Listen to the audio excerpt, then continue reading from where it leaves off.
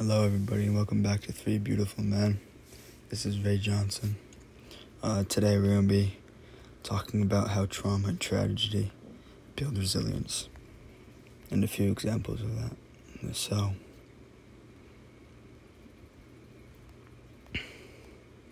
there's definitely trauma and tragedy in Picola's life, the main character of the novel.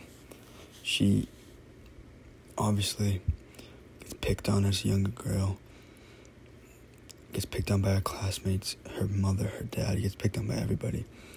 And it makes her think that she's ugly, it makes her think that she isn't beautiful. And it builds her resilience and it makes her lonely. It doesn't build resilience and help her, but I guess the help is from making her be imaginative and be able to see a different world, and that's how she builds resilience. Another example is Claudia. She obviously has trauma in her life, but she's had trauma in her life and tragedy. But she's built resilience from being independent and being a strong-minded, very young girl.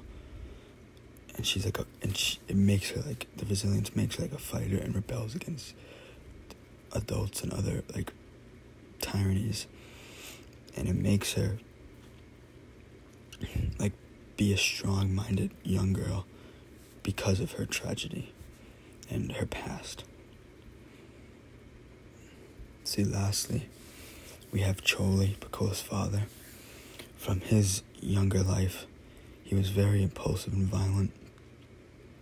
He's very impulsive and violent now, but that's because he suffered from earlier humiliations, and he wants to take all of his frustration out on the woman in his life because he suffered from so much in the past.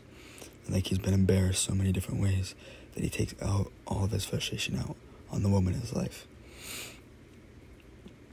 And I guess it's not really resilience to be able to take your frustration out, but it's resilience to be able to make sure there's no more frustration. So there's different types of resilience in this book, but most importantly, definitely Picola, Claudia, and Choli have very big trauma and tragedy in their life that leads to resilience. Thank you for listening. See you back next week.